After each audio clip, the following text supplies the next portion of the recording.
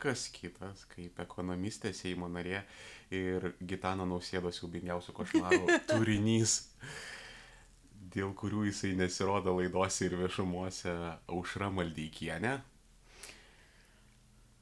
Labadiena. Taip, ir taip šį kartą jinai man irgi sumokėjo už šitą dalyką, be jokios abejonės. O čia kas nors anksčiau sakė, kad mokėjau? Jo, visi sako, man Maldeikienė sumokėjo už PR. O Jėzau, nusiraminkit žmonės, Maldeikienė net jeigu norėtų sumokėti, neturi pinigų. Bet va, tiesiog neturiu pinigų mokėti. Jeigu atkreipia dėmesį, mane jau iš vis dabar mažai žiniasklaida kviečia, nes aš pinigų neturiu. Čia faktas tiesiog. Iš tiesų taip, aš Maldeikienė išrašiau sąskaitą, jinai jos neapmokėjo.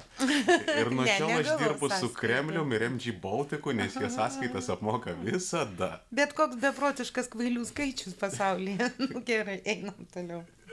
Ja, Dėl to kai kurie kandidatai ir turi palaikymą, nes jie neprisimena, nes yra tokių rinkėjų, kurie neprisimena, ką žmogus sakė prieš 2 dienas, tai tada jiems atrodo, kad visą laiką procesas naujas.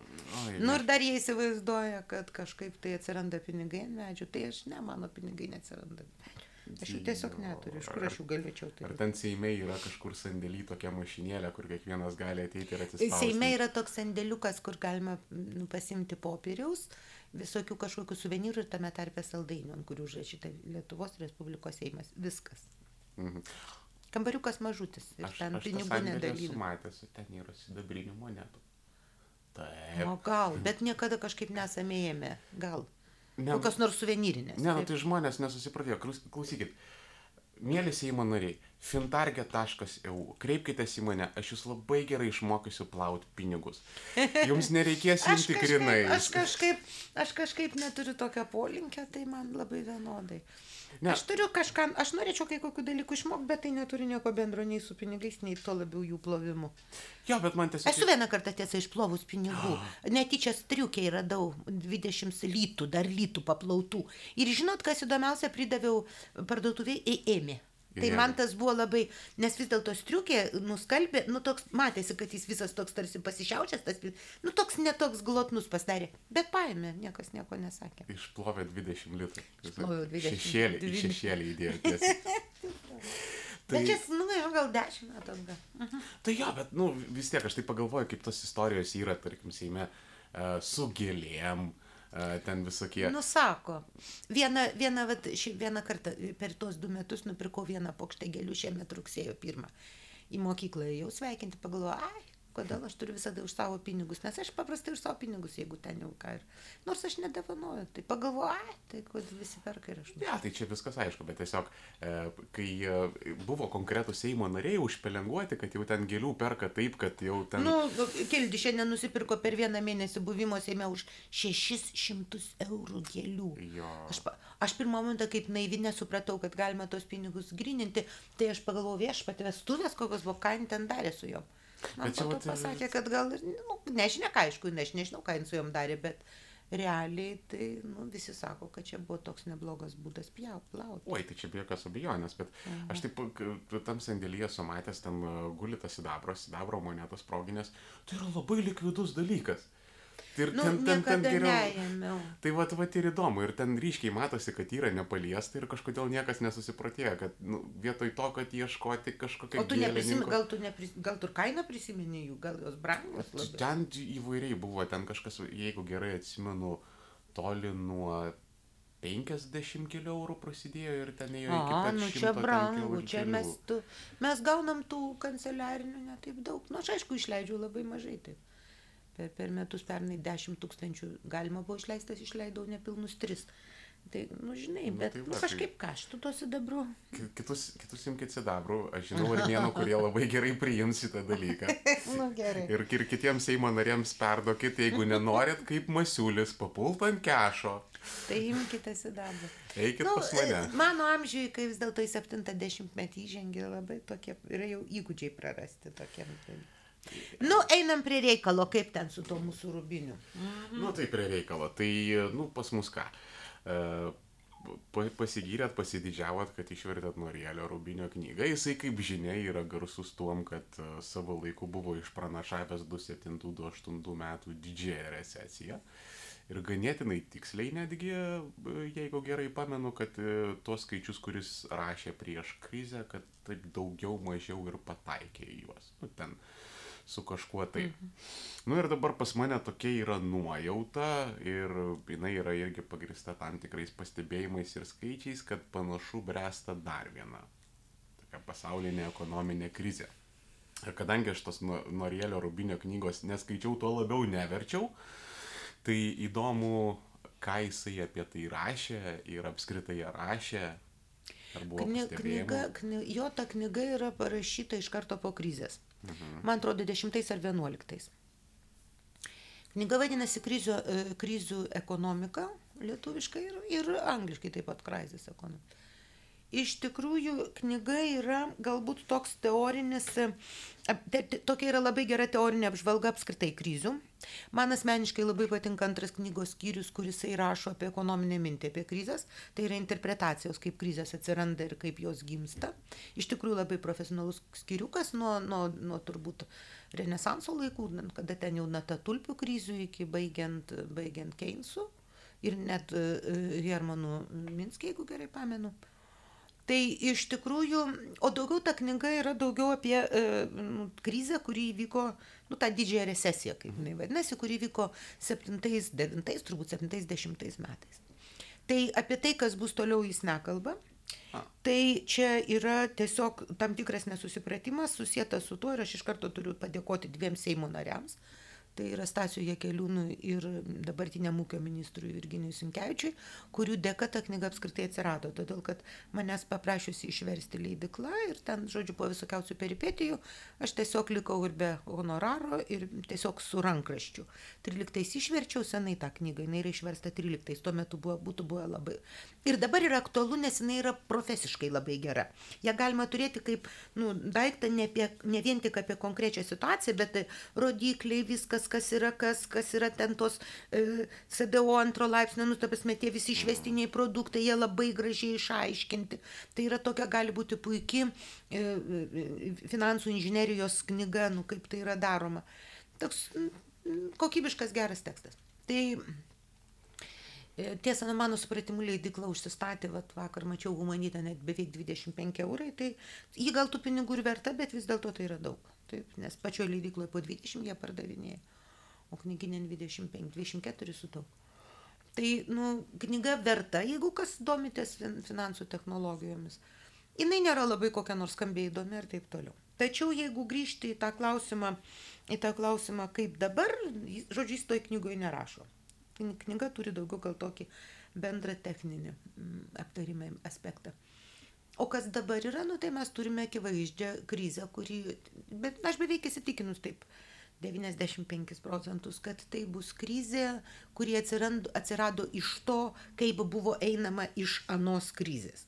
Nes kaip iš tikrųjų buvo gelbėjami bankai, taip? Finansinės aferas darė bankai. Aferas, arba tiesiog po to, kai buvo panaikintas draudimas šešėliniams bankams, tai yra tiems bankams, kurie investiciniams bankams užsiimti komercinę bankininkystę Amerikoje, taip čia yra turbūt 10-mečio pradžia. Čia yra jauno Clintono laikai. Jo, tas, man atrodo, vadinosi Glass-Steagallio aklas. Glass-Steagallio aklas, taip. Vat apie jį labai smulkiai beje Rubinėje aprašom. Tai kada tas buvo panaikinta, iš tikrųjų per kokį 15 metų aiškiai susiformavo labai tokia specifinė piramidė. Jie perėmė privačius šitie bankai didieji, kurios vadinasi šešėliniais arba, sakysim, investiciniai bankai, kurie neturėtų užsimti komercinėmis operacijomis, užsimė viskuo ir iš tikrųjų netgi yra per, pavyzdžiui, nekilnojamo turto paskolas, tai yra būsto paskolas, irgi kūrė piramides tokias. Tai iš tikrųjų, ką mes gavome? Mes krizę gavome, kurią padarė privatus sektorius. Kaip mes gelbėjomės iš krizės? Taip kaip visokių kabutėse austrų, bet čia ne austrai, čia tiesiog visokių tokių naujųjų austrų, naujųjų irgi netų, visokių šilėninių tokių, be proto tokių, kurie baisiai mėgsta jų visa ta kova su ekonomika yra ir su biudžetu yra kaip padaryti, kad biudžeto pinigai eitų man ir mano draugeliams per privačius dalykus. Tai iš tikrųjų jie taip ir padarė. Jie iš tikrųjų gelbėjo tuos bankus privačius viešaisiais pinigais. Taip, ir dėl to mes turime didelės ir turėjome ir turime vis dar didelės valstybių skolas. Ta pati Graikija yra klasikinis pavyzdys šalies, kuri tiesiog buvo nuvaryta į absoliutų absurdą dėl to, kad reikėjo gelbėti privačius Vokietijos bankus. Ta prasme, kad lietuvių protelis ten kliedė apie kažkokį tai ten... Kad tinkus graikai. Tinkus grandį. Šiaip tarp kitko turiu pasakyti, graikų yra oficiali ekonominė bendradarbiavimo ir plėtros organizacijos statistika apie tai, kad graikai, jeigu gerai pamenu, ar ne 500 valandų per metus daugiau dirba už vokiečius. Kas labai natūralu, graikų pagrindinis verslas yra mažutis turizmo verslas. Ten apskritai nėra tokio daikto kaip išeiginės ir ištesa parą. Taip, tu tiesiog... Tavo klientas išvažiuoja antrą valandą nakties ir tu ten, aš dar visada tokiais atvejais sakau, aš esu vaikas iš Palangos, kur tėveliams reikėjo padėti tą verslą daryti, aš žinau, ten nėra išeiginių ir nėra darbo valandų. Tu gal kažkaip vidury dienos gali į siestą pagulėti, jeigu nori, o po to visą vakarą arsi ir plausi tualetų. Ten toks kaip žemės ūkis, kur ten šiltų metų daug jų pagrindinių, dar visoks turizmo, šalia to turizmo, ten visokie kavinukės, visokios tenai maisto firmelės. Tai čia visiškai natūralu, kad jų darbo valandos yra, praktiškai, man atrodo, pačios ilgiausios pasaulyje, antra vieta, lyg Čilė būna, pagal tą OECD statistiką. O iš tikrųjų, kas vyko Graikijoje, buvo gelbėjami Vokietijos bankai. Neatsitiktinai taip draskėsi Vokietijos finansų ministras, kad tai nebūtų. O iš tiesų, kaip buvo gelbėjami Vokietijos bankai? Pirmiausia, jeigu būtų tekę atsakyti tiem bankams, kurie skolino ten, kad ir graikams, tam, kad graikai pirktų jų prekes, tokių užsuktų ratų, tai iš tikrųjų didelių problemų būtų turėję Vokietijos senjorai, nes jų ir pensijų investicijos įdėtos. Tai iš tiesų toks yra suveltas ratas. Tai yra kažkiek aprašyta kai kuriuose knygose, Varafakis bandė tai aiškinti ir kartais jam labai neblogai sekėsi. Kartais blogiau sakėsi, bet bendras diskursas yra toks. Iš kitos pusės, tai vienoje pusėje mes turime valstybių skolų krizę, iš kurios atsirado ne todėl, kad viešasis sektorius labai didelis. Atsirado būtent todėl, kad viešasis sektorius savo lėšomis finansuoja privatų, ką mes ir Lietuvoje matom.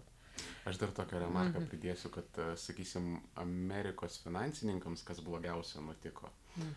Tiems visiems, kas tuo metu stovėjo už Lehman Brothers ten vairų ir panašiai, tai pati baisiausia sankcija buvo, tai Barakas skliausteliuose Jėzus Kristus Obama, jisai apribojo jų metinius bonusus iki $500,000.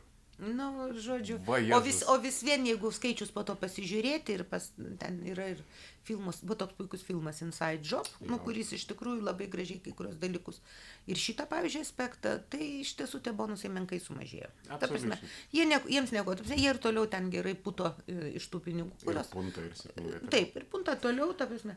Tai čia vienas momentas, kad iš tikrųjų buvo viešosios lėšos privatizuotos ir nukreiptos privačiom institucijom gelbėti su pavadinimu per didelis, kad žlugtų. Taip, too big to fall. Tai dabar čia vienas niuansas. Kitas niuansas, kuris irgi yra labai giliai krizinis, tas niuansas yra nelygybė. Ir tą nelygybę labai inspiruoja dar vienas dalykas, tai yra tos nepabaigiamos vadinamojo kiekybinio skatinimo programos.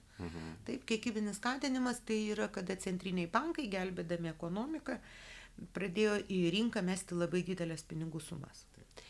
Tos viltis buvo labai paprasta ir labai kvaila. Viltis buvo, kad labai daug pinigų išmesi, tai tada pradės augti infliacija. Ta prasme, čia tiesiog yra dar vienas mitas, vadovėlinės ekonomikos absurdas.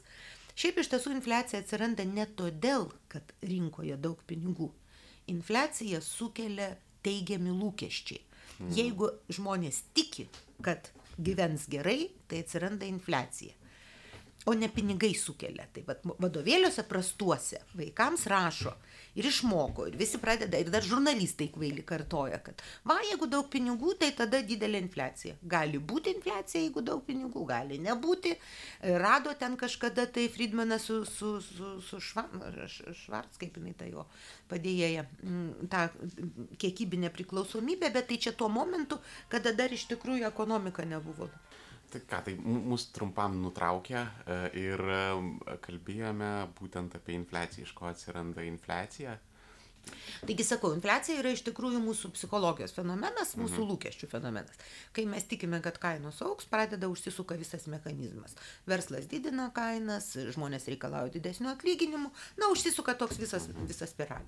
Šiuo atveju spiralė neužsisuko, nes tiesiog jį užsisukti negalėjo, nes kai pradėjo kiekybinio skatinimo programą, čia 8-9 metai, jinai buvo iš rutulio tai išplėtota, dabar jau baiginėjasi, panašiai 10 metų beveik truko. Tai iš tikrųjų, kas įvyko, žmonės netikėjo, kad ekonomika taip paprastai atsigaus, dėl to jie niekaip negalėjo tos infliacijos su tais mėtamais iš malūnsparnių pinigais užauginti, bet užaugino labai stiprią klasę, kurios pretenzijos nelygybę padarė. Tie, kas turėjo kažkiek pinigų, jie kaupė turtą, nekilnojamo turto rinkoje atsirado kitoks naujas toks bumas, vertybinių popierių rinkose susiformavo tam tikri, sunku pasakyti, ar tai yra burbulai, reikia turbūt kažkokių specialių ir laikė apibrieštų skaičiavimų, bet akivaizdu, kad tie žmonės, kurie gyvena iš samdomo darbo, absoliuti dauguma smulkaus verslo, jie tiesiog turėjo išgyventi, o tie, kas turėjo laisvų pinigų, jie tiesiog kaupė finansinį ir nefinansinį turtą. Tiesiog susirbė tą visą kapitalą, kuris po krizės iškrito į tas viešas rinkas ir... Taip, tai vadinasi, o dar kas atsitiko, tie žmonės, kurie yra, tas silpnesnė grandis, jinai neteko ne tik tai galimo pajamų srauto, kuris per tuos kiekybinį skatinimą buvo inspiruotas, bet atsitiko dar vienas dalykas, jos galimybė gauti viešasias paslaugas labai sumenko, nes didelė dalis srautų viešųjų finansų, kurie turėjo būti skirti švietimui, medicinai ir taip toliau, atiteko bankams gelbėti. Tai toks dvigubas smūgis. Ir kada iš čia seka krizė? Pirmiausia, krizės visiems toks dalykas, tarp 5-12 metų krizė ekonomikoje vyksta, nes ekonomika tiesiog turi atsibalansuoti. Iš tiesų mūsų lūkesčiai, mūsų psichologija turi atsibalansuoti. Aš tokią labai gerą esu analogiją girdėjęs, kad finansinės krizės tai yra apie tai, kai baseine nusenka vanduo ir tu pamatai, kas stovėjo be glaudžių. Taip, ir reikia pradėti. Tai aš manau, kad dabar tie, kas jau ten su tom glaudėm turi problemų, tai bus tie patys bankai, nes visą laiką ta panašiai 2 metus visais įmanomais būdais spaudžiama Italijos bankų užslėpimo, kokia tragiška jų padėti situacija. Akivaizdi, Vokietijos bankai turi didelių problemų. Deutsche Bankas apskritai jau net nelikvidus yra. Taip, ta prasme, visiškai. Žmonės dažnai įsivaizduoja, kad Deutsche Bankas yra centrinis Vokietijos bankas. Ne, čia yra Bundesbankas. Čia ne Bundesbankas. Ta prasme, čia atkreipėm dėmesį klausytojų, kad Deutsche Bankas tai ne centrinis, tai yra didelis privatus komercinis bankas. Ir darbuotojus ten mažino ir visa kita. Prancūzijos bankai turi problemų rimtų. Tai iš tikrųjų, čia yra tos ašys ir ta krizė be abejo bus. Čia man primena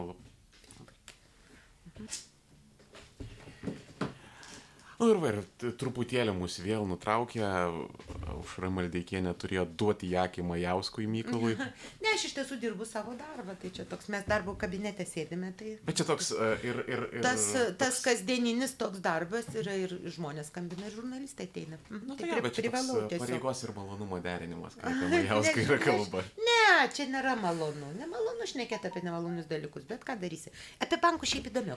Jo, tarkim, mes turim tos visus bankus, ten Deutsche Bankas, nelikvidus. Kas Italijoje darosi, tai yra... Italijoje ten yra išvis, ten yra bankų situacija.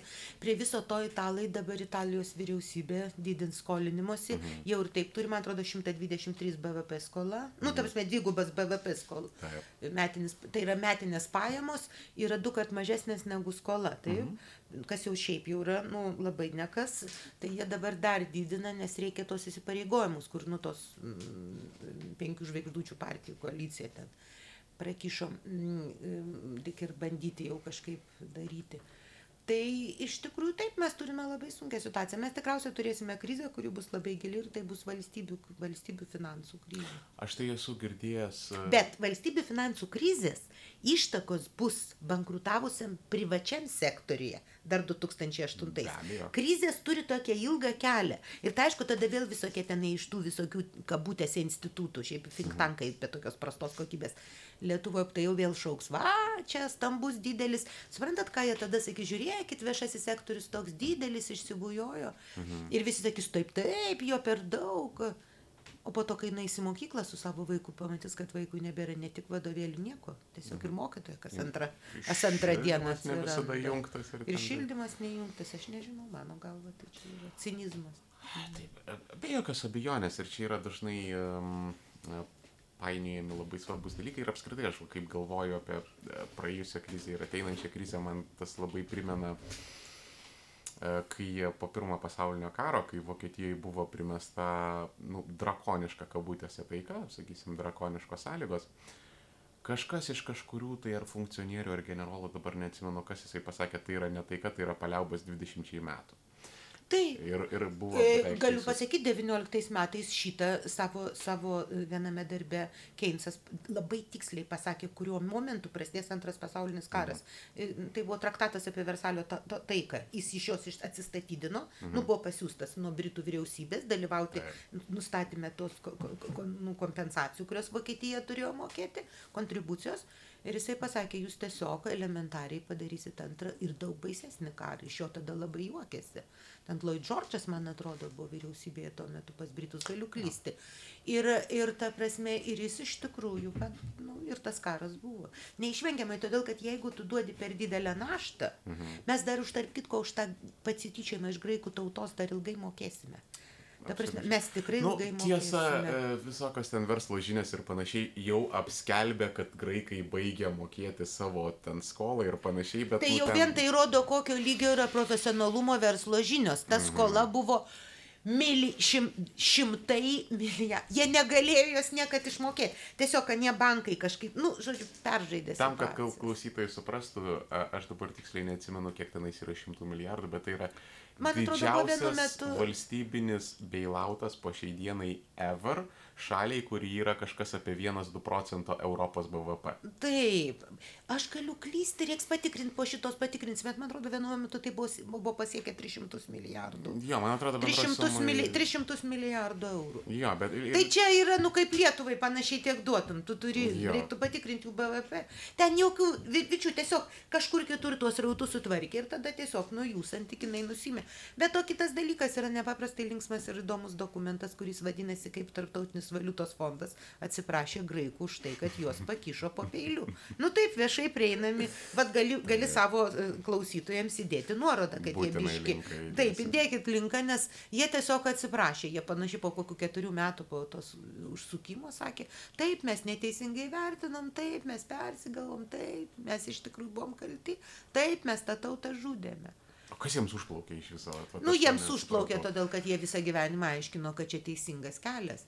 Ta prasme, iš tikrųjų, tas kalimas į galvą, kad privatus sektorius viską išgelbėja, jis yra nelabai ilgas, jis yra nuo kokio prasidėjo nuo Margaret Thatcher ir Reagano laikų. Tai reiškia 76-7 metai, kada jie į politiką ateina. 79 išrenka Margaret Thatcher, man atrodo, 80 Reaganą, bet iš tiesų dar kokie 3-4 metai iki tol, dar jau tas užpilimas. Tai iš tikrųjų, tiesiog susiformuoja, šiaip matote, kas yra ekonomika. Ekonomika yra interpretacinis mokslas, kaip mes turėtumėm suvokti, kad mes čia šnekam ne apie tikslų mokslą, net jeigu jis operuoja daug skaičių, kartais labai sudėtingom formulėm. Mes šnekam apie tam tikrą pasaulio matymą. Tai iš tiesų labai aš, pavyzdžiui, esu didelė Thatcher ir Reagano gerbėja. Nors tai, ką jie padarė, yra chaosas. Aš esu rašiusi, tiesiog pakeitė pasaulį. Jie žiauriai stiprus politikai, jie pakeitė pasaulio matymą. Ir pasaulį, kuriame buvo nepaprastai stiprios profsąjungos, tokios kairiosios, jie pasuko į kitą kampą. Bet tu turėjai vieną nevykusį pasaulį. Ypač Didžioji Britanija buvo visiškai jau įstrigusi savo tose angliakasiai, ką norėjo tą darė. Ir jinai pasuko į visuomenės nuomonę, ją išrinko, jinai tapo didelė politikė ir jinai sutransformavo pasaulį. Iš tiesų padarė pasaulį, kuriame po to nugalėjo jo sūnus. Toks lošėjas kažkur dingdavo, kažkur tai mašinom, kažkur tai Singapūruose, Honkongose palošdavo. Toks berniukas apie nieką prie pinigo, niekas nesuprato iš kur pinigai. Turbūt į Kolumbijos BVP nemažai ten yra prisidėjęs ten prie bendro. Tai iš tikrųjų sukūrė tokį kitokį pasaulį. Tai Dabar palaipsniui reiktų grįžti kažkur gal į centrą. Centre būtų yra labai sudėtinga. Tada dėl to ta ekonomika taip ir Greičiausiai, kad negrįšim, nes ta švytuoklė jinai yra... Švytuoklė yra toks dalykas. Kada tu šneki tiesiog racionalius dalykus, tu tada pasakai, gali būti taip, žmonės tą blogai girdi. Vat net ir rinkimai dabar, man žiauriai patinka šitie rinkimai, aš iš kiekvieną rytą pabundu labai džiugiai nusiteikusi, nes aš vis daugiau marazmo išgirstu iš visų tų. Ir mano darbas yra tose rinkimuose yra labai paprastas, aš tiesiog viešinsiu kiekvieno nusikalbėjimą. Aš netgi, pavyzdžiui, prie savo tikrai didelės meilės Ingridai, ir asmeninės ir visokios kitokios. Jinai pasirašo kreipimas į Konstitucinį teismą dėl pažeistų vargšų turtingų žmonių lūkesčių. Iš jų vargšelių saldainukus atiminėja, jiems privačius pensijų fondus nebeleis viešus pinigus, kaip jie nori nusisukti. Tai aš ir pasakiau, klausykit, ta prasme, Ingrida tai tikrai supranta, kad čia jau biški. Todėl, kad lūkesčius turi ir seni žmonės, ir tie, kurie 45 metus dirbo, bet jų pensijos mažesnės, todėl, kad dalį pinigų atiduoda šitiems, kad jie galėtų juos nusiųsti į privačius pensijų fondus. Ta prasme, čia, tu visada turi kažkokiam balansą. Kai tu tokius dalykus kalbi, tu negali būti populiarus, bet užtat yra labai malonu pasakyti visiems, nebeapgaudinėkite tų vargšų žmonių, kurie neskaitė ekonomikos knygučių. Tai aš toj savo vietoj labai gerai sėdžiu, patogiai sėdžiu. Net jeigu kai kam labai nesinori girdėti, ką aš kalbu. Aš tai apskritai esu tokios pozicijos, kad įrodymų būti yra labai faina, labai išlaisvina. Įrodymai, aš nesijaučiu gal dar įrodymų, dar gal kažkokiu 10 metų būsiu visiškai įrodymas. Bet techniškai, puikiai suprantu. Tai yra tiesos sakymas, jis visada turi kainą. Absoliučiai. Šiaip padorus žmogus turi pasėdėti kalėjime, kaip sakoma, už politiką, taip? Tai aš su malonumu sutikčiau. Kitas iki reikia su malonumu ir stiklinę nuodų išgerti, kaip nekurie ten antikinės. Todėl, kad man atrodo, kad tas vaidmuo didesnis. Tarp kitko, tos šalis, kurios įrodymus kartais išsirenka savo prezidentais, visai nekylai kartais išsikovoja. Tai, pavyzdžiui, Havelo pavyzdys. Klasikinis įrodymas. Ta prasme, žmogus, kuris tiesiog sakė tiesą, ką jinai jam bekainavo. Kiek aš nesu didelė specialistė, bet tai, ką aš skaičiau apie Havelą ir jo paties darbus, man to tipo žmogus. Tai čia aš čekiškai gal nemoku, gal negalėčiau. Bet toks įspūdis jo yra. Toks yra įspūdis. Aš tiesą nebaisiai apie jį pažįstamas. Taip, ta prasme, aš čia nepulsiu tvirtinti. Panašų vaidmenį šiuo metu atlikinėja popiežius Pranciškus. Taip, ta prasme, tiesiog atstato atgal. Ir atsiprašėgi jau ir už tą išvadavimo teologijos nužeminimą. Pasakė, palaukit, ką jūs... Kristus yra klasikinio įrodymo pavyzdys, ar ne? Jo. Absoliutus, tai yra visiškai basas, baisus, su neaiškia hebra vaikštantis žmogus apie ežerą. Hipis. Jeigu gyventumėm prieš 50 metų, 40 metų, sakytumėm hipis. Dabar turbūt sakytumėm kažkas iš tų, kol okupuoja ten Wall Streetą ar dar kažką. Tai, aš būčiau šalia Kristaus be abejo tokia labai sušukuota, gerai tvarkinga dešinioji, nes kažkaip mane auklėjo toks, auklėjo labai taip namus. Bet jis iš tikrųjų parodo tą tikrąją sielą, kad tu politikoje turi būti kažkuo. Kad tu būtum kažkuo, tu turi būti asmenybė. O jeigu tu asmenybė, tu turi kalbėti už tam tikras tiesas. Tu turi jausti savo tiesų. Tai, žodžiu, grįžtant prie tos mūsų krizės, visos krizės yra mūsų mąstymo produktas. Tai jeigu mes turėjom krizę, kurią padarėme įsivaizduodami, kad įmanoma sukonstruoti tokius investicinius instrumentus, kurie niekada negali žlugti. Taip, o logika, tai aš gerai prisimenu, logika yra iš vieno berniuko ekonometro, kiniečio, Amerikos kiniečio. Aš šito nežinosiu. Tai mano pavardė kažkokia tokia kinietiška, labai paprasta. Būtų keista, jeigu nebūtų. Bet jisai amerikietis, taip, kinų kilmės. Jisai 10-mečio pradžioje pritaikė vieną modelį, grinai aktuarinį modelį, kurio padedama skaičiuoti tikimybės, kas atsitiks. Jis pasakė, kad tu gali sukurti tokią tikimybę, kad draudimo kompanija pririnkus tokio ir tokio dydžio įmokas, įmokos dengs išmokas ir dar liks trupučiuką pelno. Nes tikimybė, kad vienu metu sudegs visi namai, arba vienu metu mirs visi tos paties amžiaus grupės žmonės, ar dar kažkas, jinai artėjantį, egzistuoja visada tikimybė, bet jinai, be galo maža. Jeigu tai įvyko, tai yra mažiausia jūsų problema. Taip, nes čia jau kalba apie pavyzdžiui, draudimo branduolinį kompanijų, visose draudimo dokumentuose yra dalis. Force majoras, o pavyzdžiui, tokiose šalyse kaip Lietuva dar įrašo, įvykus atominės elektrinės avarijai. Netgi atskirai. Tai čia yra toks, ten karo aplinkybė. Bet ir čia jau nebe draudimo reikalas, čia yra tas, netikėtumas, tas kas pas Talebą vadinasi ta gulbė, taip? Atskridusi juoda gulbė. Bet iš tikrųjų, kai tu tą modelį draudiminį perkeli į konstruktą, kuris atsiranda žmonių, nes logika buvo kokia, negali visi būsto paskolų gavėjai bankrutuoti vienu metu. Taip? Taip? Tai reiškia, tu savo tame dešroj, kuri tas finansinis instrumentas, kurį tu pardavinėjai jau po to rinkose kaip labai patikima, tu įdedi gabalėlį nepaprastai blogų paskolų, tengi buvo tokios paskolos ninze. No income, no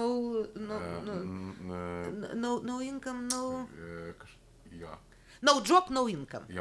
Ta prasme, neturiu nei darbo, nei pajamų, bet pasiimu banke paskolą būstui, o po metų, jeigu darbo ir pajamų vis dar neturiu, parduodu, bet kadangi būtai visada brangs, kaip prašė su raide Z prieš krizę lietuviai Facebook'ose, reiškia, aš tiesiog išlošiu, aš metus būsiu pagyvenęs bute ir nieko nemokėsiu. Bet tos pasakos yra pasakos. Tai vadinasi, tu tada sudedi tokių, po to labai prastų, tada ir trupučiuką gerų. Ir įsivaizduojame, kad tos geros, kaip mirčių atveju, labai blogas atsvers. Bet kai yra krizė, visi smunka. Ir dėl to žlugo šitie visi dalykai. Ir išaiškėjo, kad yra perskolinimai 5-6 kartus ir taip toliau. Tikrai, jeigu grįžti į Rubinį, jis labai gražiai šitą visą aprašo, mechanizmas pas jie aprašytas tobulai, taip, kaip vadovėlis išmokti. Tarp kitko, vadovėlis padedantis mokytis mąstyti kaip ekonomistai. Nes jisai struktūra, jeigu taip, tai taip. Nes, jeigu tu skaitai tą, tokį pašarą, kuris yra blogiau už turbūt tą kebabą pagamintą iš kačių, kuris vadinasi Laisvosios rinkos instituto analizės, tai tu iš tikrųjų gauni tokį, senai, ten, žodžiu, kažkas sugromulojo, tada dar įkišo į burną, kaip kartais vaikus maitina, man labai baisu. Sako, žinai, mamytė sukramto tą kotletą ir tada ištraukia ir jau vaikučių įkiša. Tai jie dar 2 kart pagromuloja ir tada tu gauni tokį, ir atrodo, vagai, paprastai viskas. Tai nėra taip paprastai. Tai šita knyga iš tikrųjų yra mąstymui skirta knyga. Moku atpažinti tuos krizinius. Atvirai prisipažinsiu, dėl beprotiškos gyvenimo skubos dar nebuvau jos paėmęs, bet pažadu ją sąžiningai pavogti iš interneto ir... Ta prasme, iš tikrųjų, aš manyčiau, kad ją verta perskaityti. Tai nėra tas įdomusis skaitimas. Aš, pavyzdžiui, kai kurias knygas tiesiog mėgstu skaityti, ten kokį Krugmaną, kai tu skaitai, tu gauni polemikos, tu gauni tokios mąstymo, tu gal, čia taip, sutinku, nesutinku. Tai čia bus toks gana nuobodus vadovėlinis kartais tekstas. Bet jis po to reikalingas tam, kad tada galėtum dalyvauti polemikoje su tomis įdomiamis knygomis apie ekonomiką. Šiaip iš tiesų ekonomika apskritai... Žiauriai įdomus mokslas. Kaip iš vienos pusės įdomus mokslas, bet tas, ten šaknys yra baisiai karčios. Ir... Taip, makroekonomika, kai jau atsirado, ne taip senai atsirado prieš 70 metų. Dabar jau ir miršta praktiškai, vėl grįžta. Tai kas yra politinė ekonomija? Tai iš tikrųjų tai taip ir vadina niūrus mokslas. Niūrus mokslas. Apskritai iš mano tokios diletantiškos pozicijos, aš formaliai neturiu jokio ekonominio išsilavinimo, viską, ką aš susigraibau pats savomis jėgomis. Ir ten reikėjo pereiti, iš pradžių labai durnai užsiprogramuoto, po to ten reikėjo deprogramuotis, nes... Bet čia yra blogai, kad iš tikrųjų vaikas turėtų būti išmokomas keleto paprastų tezių apie ekonomiką ir tada mokytis ją pasidaro įdomu. Tos tezės yra kokios? Tai yra humanitarinis labiau mokslas, net negu socialinis. Ir visiškai nieko bendro su tiksliaisiais mokslais neturi. Matematika padeda kartais sukurti labai didelio protingumo šydą, taip kaip iš tikrųjų, kaip sugavo aktuarijai ir tas dešras darė. Ateidavo su tokiom sudėtingom matematiniam formulėm, kurių debatuose nesuprasdavo, bet visiems atrodė skaičiai, sudėtingos formulės. Vadinasi, labai protinga. Nes mūsų nuo vaikystės išmoko, kad skaičiai čia kažkas labai protinga. Nu ir jeigu kas nors 2 + 2 parašo 5, tai dauguma mūsų sako kažkai nesąmonė. Bet jeigu bus parašytos kokie nors ten ženklai, pjūsai, ten tas nuo to, šaknis dar jeigu ištraukta, tai čia iš kokia nors, tai ten gal prasmės nėra jokios. Tai čia iš tikrųjų suveikia. Paskiau kitas dalykas, tu iš tikrųjų turi išmokti, va tą pirmą, kad tai yra humanitarinis mokslas, interpretacinis. Antras dalykas, tu turi išmokti ir iki galo taikyti vieną paprastą principą. Nemokamų pietų nėra. Už viską reikės susimokėti. Tai jeigu tu pasirinksi tokį ekonomikos gelbimo kelią, tu gausi tai. Jeigu tu pasirinksi tokį, tu gausi tai. Bet rezultate tu visada gausi, kad reiks mokėti ir bus krizė. Aš tai iš savo pozicijos galiu pasakyti, kad irgi esu suformulavęs teisės, tai dabar kaip šitų dalykų specialistė, tai galėsit pasakyti, ar aš nenusišnekėjau, bet tokia pas mane aleliuja buvo akimirka. Aš kažkada ten irgi lindau į tas formulės skaičius ir po to galiausiai supratau, kad tai yra principė briedas.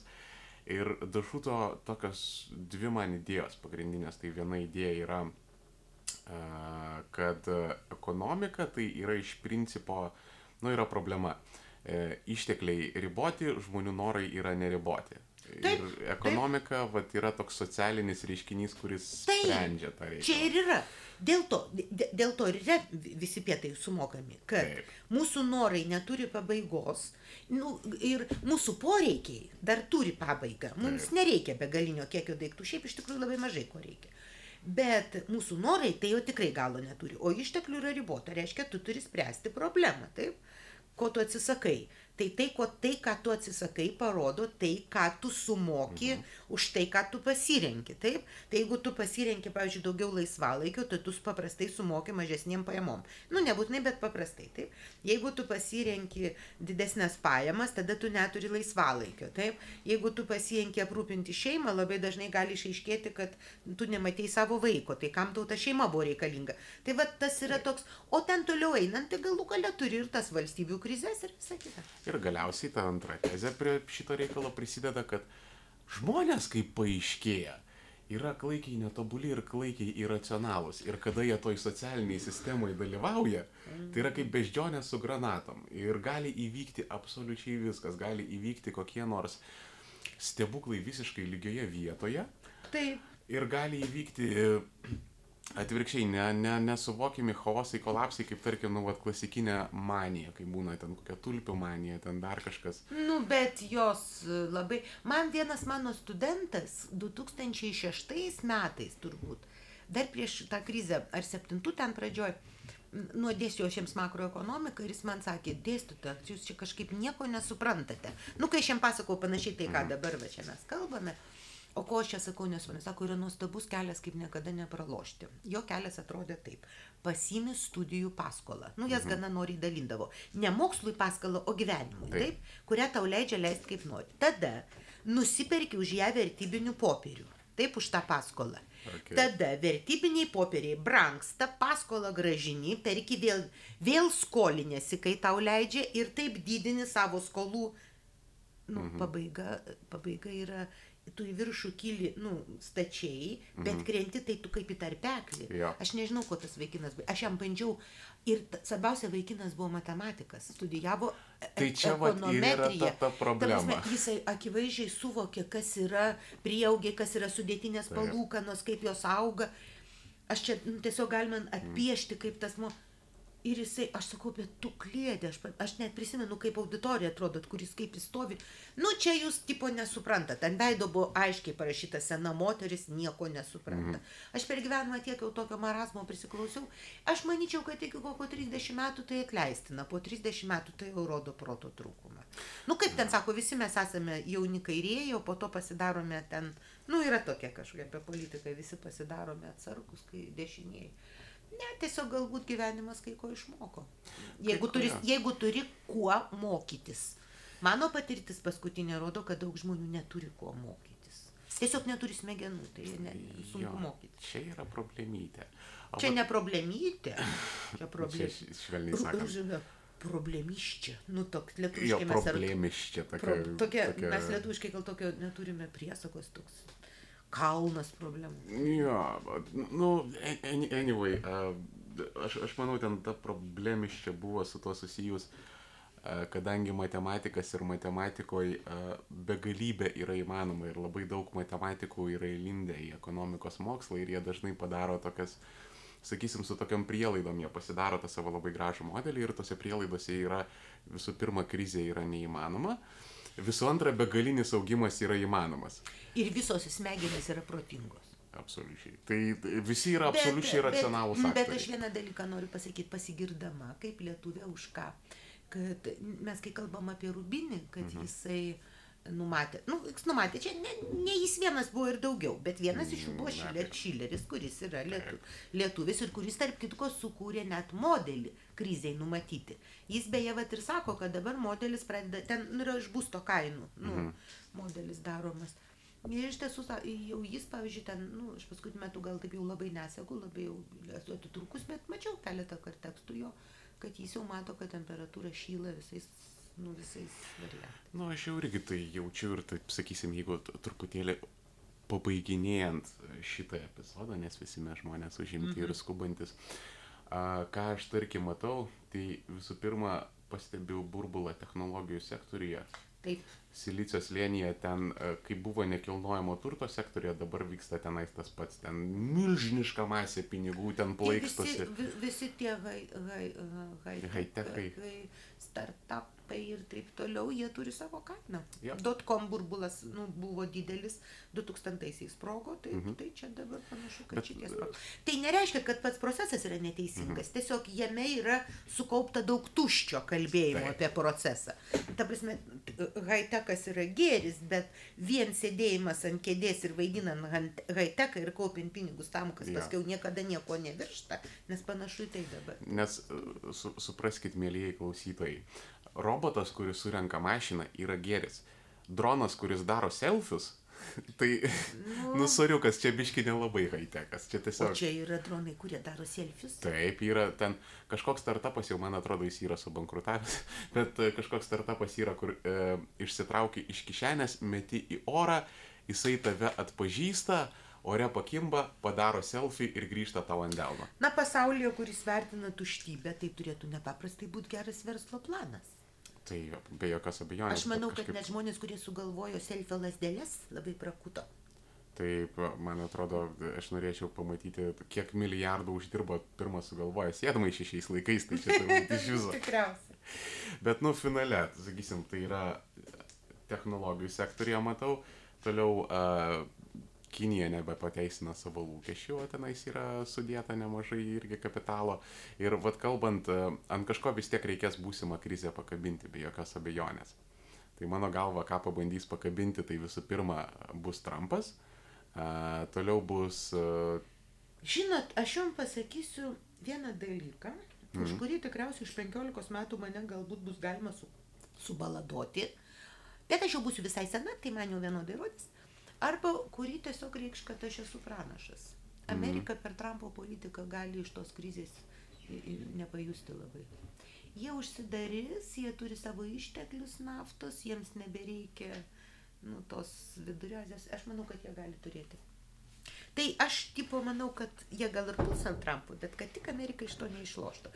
Taip kaip aš vis dėlto turiu irgi tokią labai viduj gimusią, ir daug skaitant, galvojant, kad Didžioji Britanija su Brexitu turės klaikų nuosmukį. Ir tikriausiai tas Brexitas bus kietas, baisus, bet už 10 metų, kai mes Europos Sąjungoje žaisime žaidimus vis dar, nes mes tiesiog esam nevieningi, mes tiesiog tautos, per daug tautų, kad jos būtų vieningos ir jos per daug skirtingos.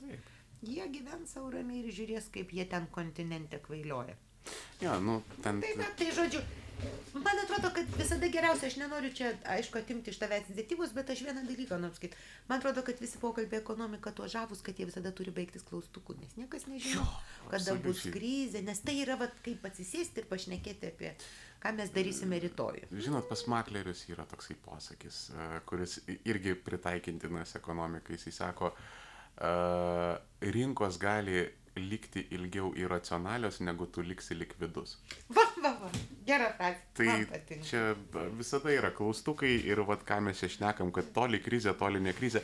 Aš jau jos laukiu 16 metais. Dabar aš jau užsiknisau tenais pranašauti datas, nes... Nereikia jos kažkaip laukti.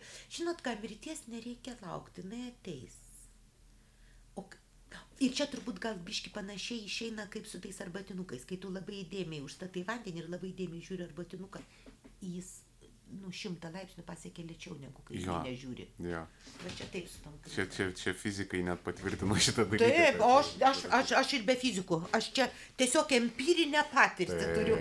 60 metų empirinės patirties. Kažkaip net. Nu tai va, tai žodžiu... Buvo malonu.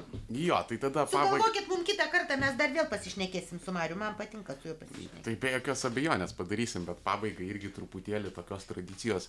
Nu, vat, yra tas mano puslapis, nežinau, matėte, jisai vadinasi fintarge.eu. Ai, taip. Neškite Armėnui pinigus, nes jeigu norite, kad aš jums atsakyčiau jūsų kokius nors klausimus ir paplepėčiau čia eteryje, tai neškite Armėnui pinigus, nes žinokite, gal jums taip ir atrodo, bet aš tai pinigų neturiu apmokėti už pokalbius. Ja. Ir jis neturi pinigų man mokėti. O šiaip mangi už keleto metų reikės nuimti iš kažko pinigus, nes iš kažko turėsiu gyventi, tai už plėpėjimą imsiu pinigus. Iš Šimdži Baltiko imkite. Eikit.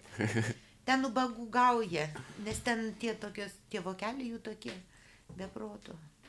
Tai anyway, tiesiog mintis, ar aš gerai virinu, ar negerai virinu, ar verta pas mane ateiti ponas Masiuli, kad padaryčiau jums gerą offshore ir panašiai.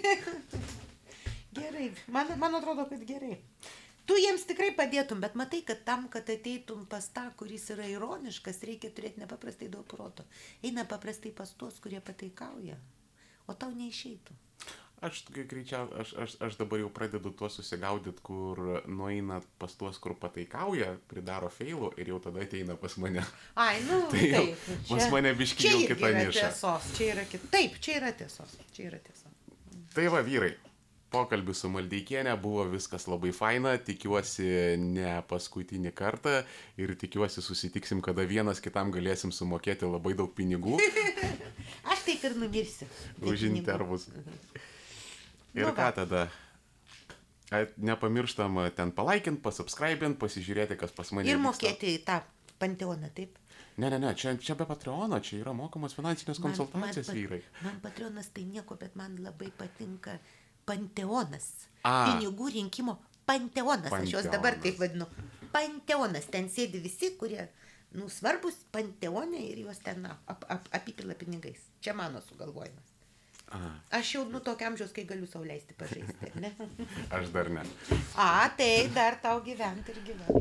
Tai va, vyručiai, žodžiu, nepamirštam pasižiūrėti, kas vyksta blogose, panašiuose dalykuose, nepamirštam pas mane kreiptis pinigų, ponas Masiuli, paslaugų ir konsultacijų ir, žodžiu, gerų jums dienų, fainų minčių, fainų savaitgalio atostogų ir dar kažko ir pasimatom kitą kartą. Paka.